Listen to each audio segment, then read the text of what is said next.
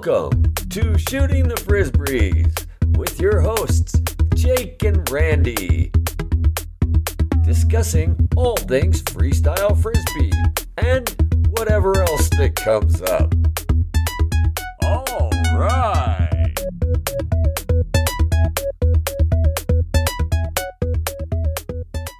Welcome to Shooting the Frisbees with Jake and Randy. Hey, Randy, how's it going? Hey, Jake, I am doing great today. How are you doing? I'm doing wonderful. You know, we're going to do something a little different today with the podcast. So we got some feedback from one of our listeners out there, and they had some concerns about how we closed out our last episode with Suzanne Straight. And we just decided that, hey, let's just bring them on and they can share their concerns and their thoughts and opinions about how we closed that out. I'm going to go ahead and let that person shine a light on that. And I'm going to bring in one of our super fans, Alan Elliott. Alan Elliott, welcome to the podcast. Hey. So, Alan, why don't you share with us what your thoughts and opinions were about how we closed out that episode with Sue Straight? First of all, let me say, I love your podcast. Like you said, I am a super fan. I look forward to every Sunday. But that particular one, I think you guys kind of got the wrong message. And a lot of times we're telling you highlights of stuff and stuff that happened. And you're only hearing that portion of it. You're not getting the full picture. And the part that I actually thought was misleading was the voiceover at the end. Randy, your comment that Jake, I don't think you experienced that. And I think it's probably a good thing you didn't, because it didn't sound like much fun. That I know for 100% is not true. And then Jake, I think you got the wrong impression whenever, I think the two comments you had at the end was, people hid you didn't want people hiding moves from me, which I'm not even sure what that means. Then people weren't happy when you did well. That's really not the way it was. And then, like, when you talked to Sue, you mentioned, she mentioned people were arguing or bickering or whatever terminology she used. And you made the comment, is it about, tournament, it was because of results of tournaments?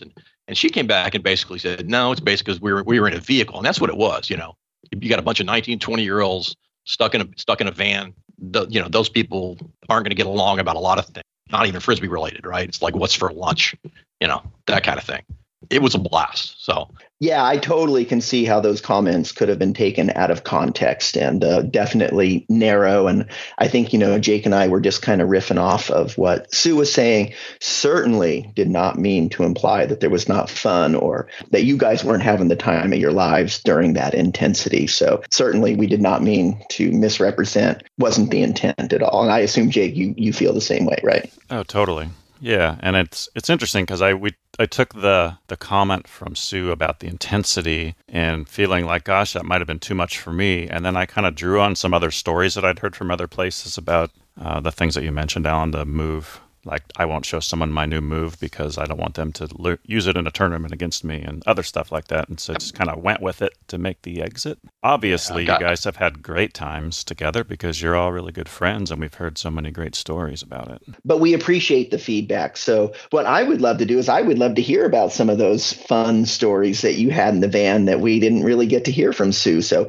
anything that you have from that time that you would like to share or whatever that triggers for you, please go ahead. We'd love to hear. Okay, I'll start off. We weren't even cool enough to have a van. We were in my Toyota Celica. So not the coolness factor of the Joey van by any means. When we were traveling that summer, it was me and Don and Jeff, and then Sue hooked up with us in Santa Barbara. So she's with us for probably 2 months. Well, at that time, Donnie was living in New York. And so Don never got to drive. Don loves to drive, and Don can drive forever. Jeff didn't have a license, but Jeff likes to sit in the front seat. So it was always Donnie and Jeff in the front seat, and then Sue and I in the back was most of the time. And the only disagreements or arguments that we ever had was Donnie and Jeff. And that was not really frisbee related. That was because they've been living together for a year and a half, playing frisbee every day. So basically working and living together. They were doing shows together. They were jamming together, and they were like an old married couple. It could be what's for lunch. It could be what song you want to listen to. They'd start going, and Sue and I would sit in the back and laugh. I've known Don for 41 years, and we've had two arguments in our life. One was about money, and one was about competition. When we happened, the one tournament we played against each other, and that's it. And I've never had an argument with Jeff, never had an argument with Sue. I don't think I've ever seen Sue have an argument with Jeff. And I'm going to state the obvious. You're talking about Donnie Rhodes and Jeff Felberbaum, just for the folks out there who may not know the last names. Correct. And I'll qualify it. I didn't even know Jeff that well. I mean, in my whole life, I've been with Jeff like 5 months. Then I haven't seen Jeff for like 40 years. I was 22, Donnie and Jeff were 21, and Sue was probably 20.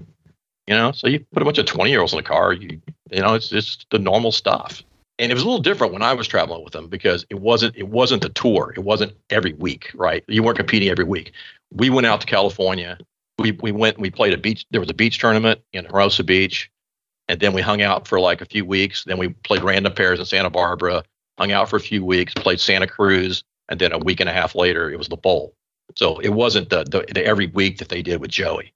We weren't doing that. And we were just going up and down California. So we were at Perlberg's house for a while. We were down in San Diego for a while. We were at a friend of Jeff's in Arizona for a while.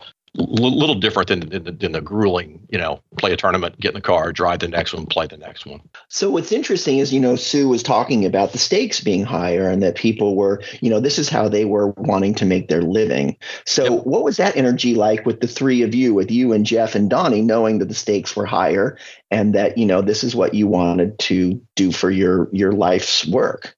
Don and Jeff definitely were into that. I never intended to play Frisbee for a living. I was going to college. Sue was going to college. It was important, but I mean, Donnie was going to do well no matter what. I mean, let's face it. He was the king back then, right? He wasn't worried about not making money or anything like that. It just wasn't going to happen. When I started playing with Don, he had a string of 20 NAS tournaments. You know how competitive, Randy, the NAS tournaments used to be. Donnie had a string of 20 of those where he finished first or second, so a bad tournament for him was finishing second. So it's not like, hey, we're out of money, he's not going to eat. And we made more money off shows than we did off tournaments at any point. So those guys always, did a really good job of getting booked no matter where they were. It wasn't that big a deal about the money. And, for me, it was just, okay, hey, that's great. I can make a little extra cash here and there, but, I wasn't trying to do it to make a living or anything. I never could get into that whole, I'm going to hitchhike to tournaments and, live hand to mouth. There's no way I was going to do that. I'm going to go to college and have a career. Yeah. That was always the plan. Or, maybe I wasn't brave enough to do that. I mean, there's a bit of, scariness about just putting everything into it. And I'm a Frisbee player. That's a big jump, and I wasn't ready to take that. And why it also shines a light on why the stakes were high for those folks that did take that risk, right? Because they were like, okay, God, I got to win that so that I can get the shows, so that I can get the sponsorship, and et cetera. And the stakes weren't just money, right? Stakes were you got to go play in front of a big crowd, and like the Rose Bowl, you're playing, and ESPN's going to be showing it, so it's going to be on, I guess worldwide. And you're in the newspapers, you're doing radio interviews, TV interviews, so there was a lot of perks to doing it.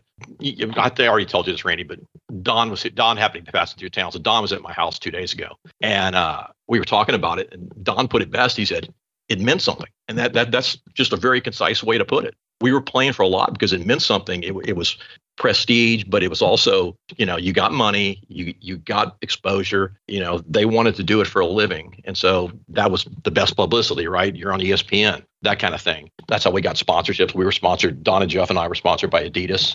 We got that because we won tournaments, that kind of thing. So there was those kind of perks there, but it also wasn't the end all be all cutthroat that it gets made out to be a lot.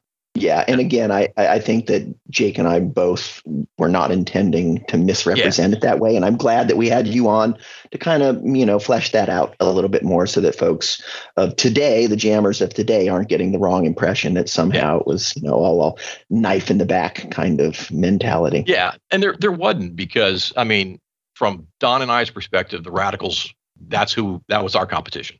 When Don and I started playing together, the Radicals had just won the bowl. They were the guys. They had kind of reinvented co-op. So our goal was to we wanted to beat the Radicals. His goal was always to do something great. So it was more than winning. You had to win, but you wanted to You wanted to do something really great. When winning and being who cared? So we weren't interested in that. So if we were going to play, we were going to play against the Radicals. And Don and I never went to a single tournament that the Radicals weren't at. I would call Dougie or Rick to make sure they're going to be there before we went there. So we never played anywhere. Not once did we ever play when they weren't there. That was our focus. I mean, they're the only people I can tell you 41 years later, my record against the Colorado Radicals, because it's the only team I kept score against, because that's the guys we were gunning for. But and what is the record? You really want to know? Absolutely. That's why we're here. We went against them 10 times. We won 6. They won 3, and we tied 1. The one we tied, we played They played pretty good in an FPA tournament. The results came out. We won, and the judges and the FPA leadership decided they'll just call it a tie. If you went by the strict results, it was 7-3, but officially 6-3-1. The Radicals were the first guys I met. I met the Radicals before I met Don. Castilla was my hero. I played my first Worlds with Rick Castilla. The day I showed up at my first tournament on a national was Austin 80. And I was sitting there playing, and Dougie walked over and introduced himself. And that's, everybody thinks everybody was aloof and didn't talk. And Dougie walked over, and then Rick came over, and Rick showed me what a flawed was. Those guys were great. I played with Rick at the Worlds that year. He came down and played States with me. He talked about it in your podcast.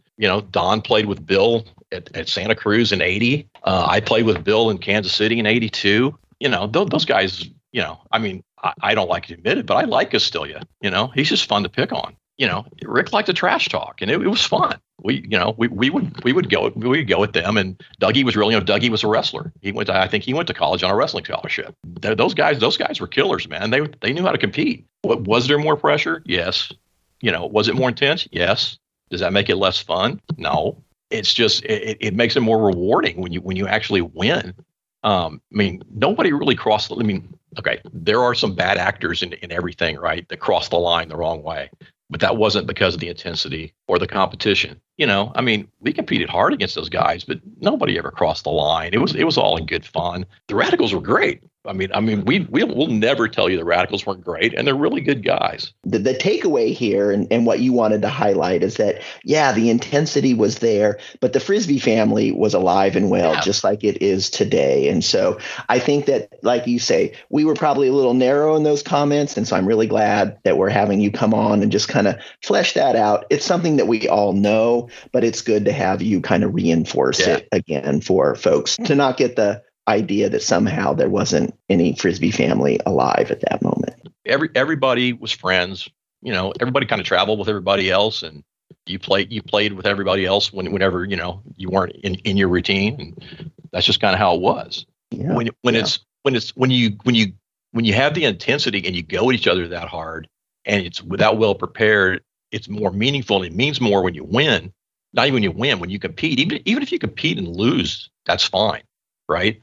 But nobody wanted to win by the other team playing bad necessarily. That is still the case today. Yeah. I mean, what was happening back then is still happening now. And I think that it's great to have you come on and highlight that even though things have changed a lot, they are still very much the same. Yeah. And I'd love to hear your thoughts, Jake. What are your thoughts about that? I have several different thoughts. I guess, first of all, I just want to say it is good to hear your stories, Alan, about the camaraderie, because I think sometimes hear the little, because I started later, I pick up this narrative that it was way more intense and therefore less fun in the old times, but I wasn't actually there. So it's good to hear you say there was camaraderie and you guys were friends and you guys are still friends. And when I really think about the interviews that we've done, it's obvious. And so I think I'm just picking up on one or two little things that I probably am over exaggerating. But the truth is that the Jamily has always been there. So that's my first thought. But my second thought is all of the stuff you're describing about competition, I think is still there today. And so one thing, like you're talking about how meaningful it is, I still think it's meaningful today to win a competition. I mean, when Matt and I were a new pairs team, we had a team that we wanted to beat. It was Arthur Cuddington and Dave Lewis. And we watched them. We tried to figure out what they did and tried to figure out how we could play better. And just as you say, I didn't want them to play bad. I wanted them to play as good as they possibly could, because then if we beat them, then we knew we were really good. Whereas if they failed, then it's like, we get a free pass. Well, I appreciate you guys having me on and giving me a chance, because I did think it came across incorrect. I just wanted to make sure everybody understood that we really were really good friends, and we definitely had a blast. if you get the opportunity to bring some money back into the sport, or go for the big crowds, that I highly encourage it, because it's not necessarily a bad thing. It pushes you to play better, and there's a lot of perks to it. But the friendship aspect, it was definitely there, and I just didn't think that came across. Awesome. Well, we really appreciate your feedback. Love having you on. Love that you're a super fan. And I know that our paths are going to cross here again. So on that note, Jake, I will talk to you next time. Talk to you next time.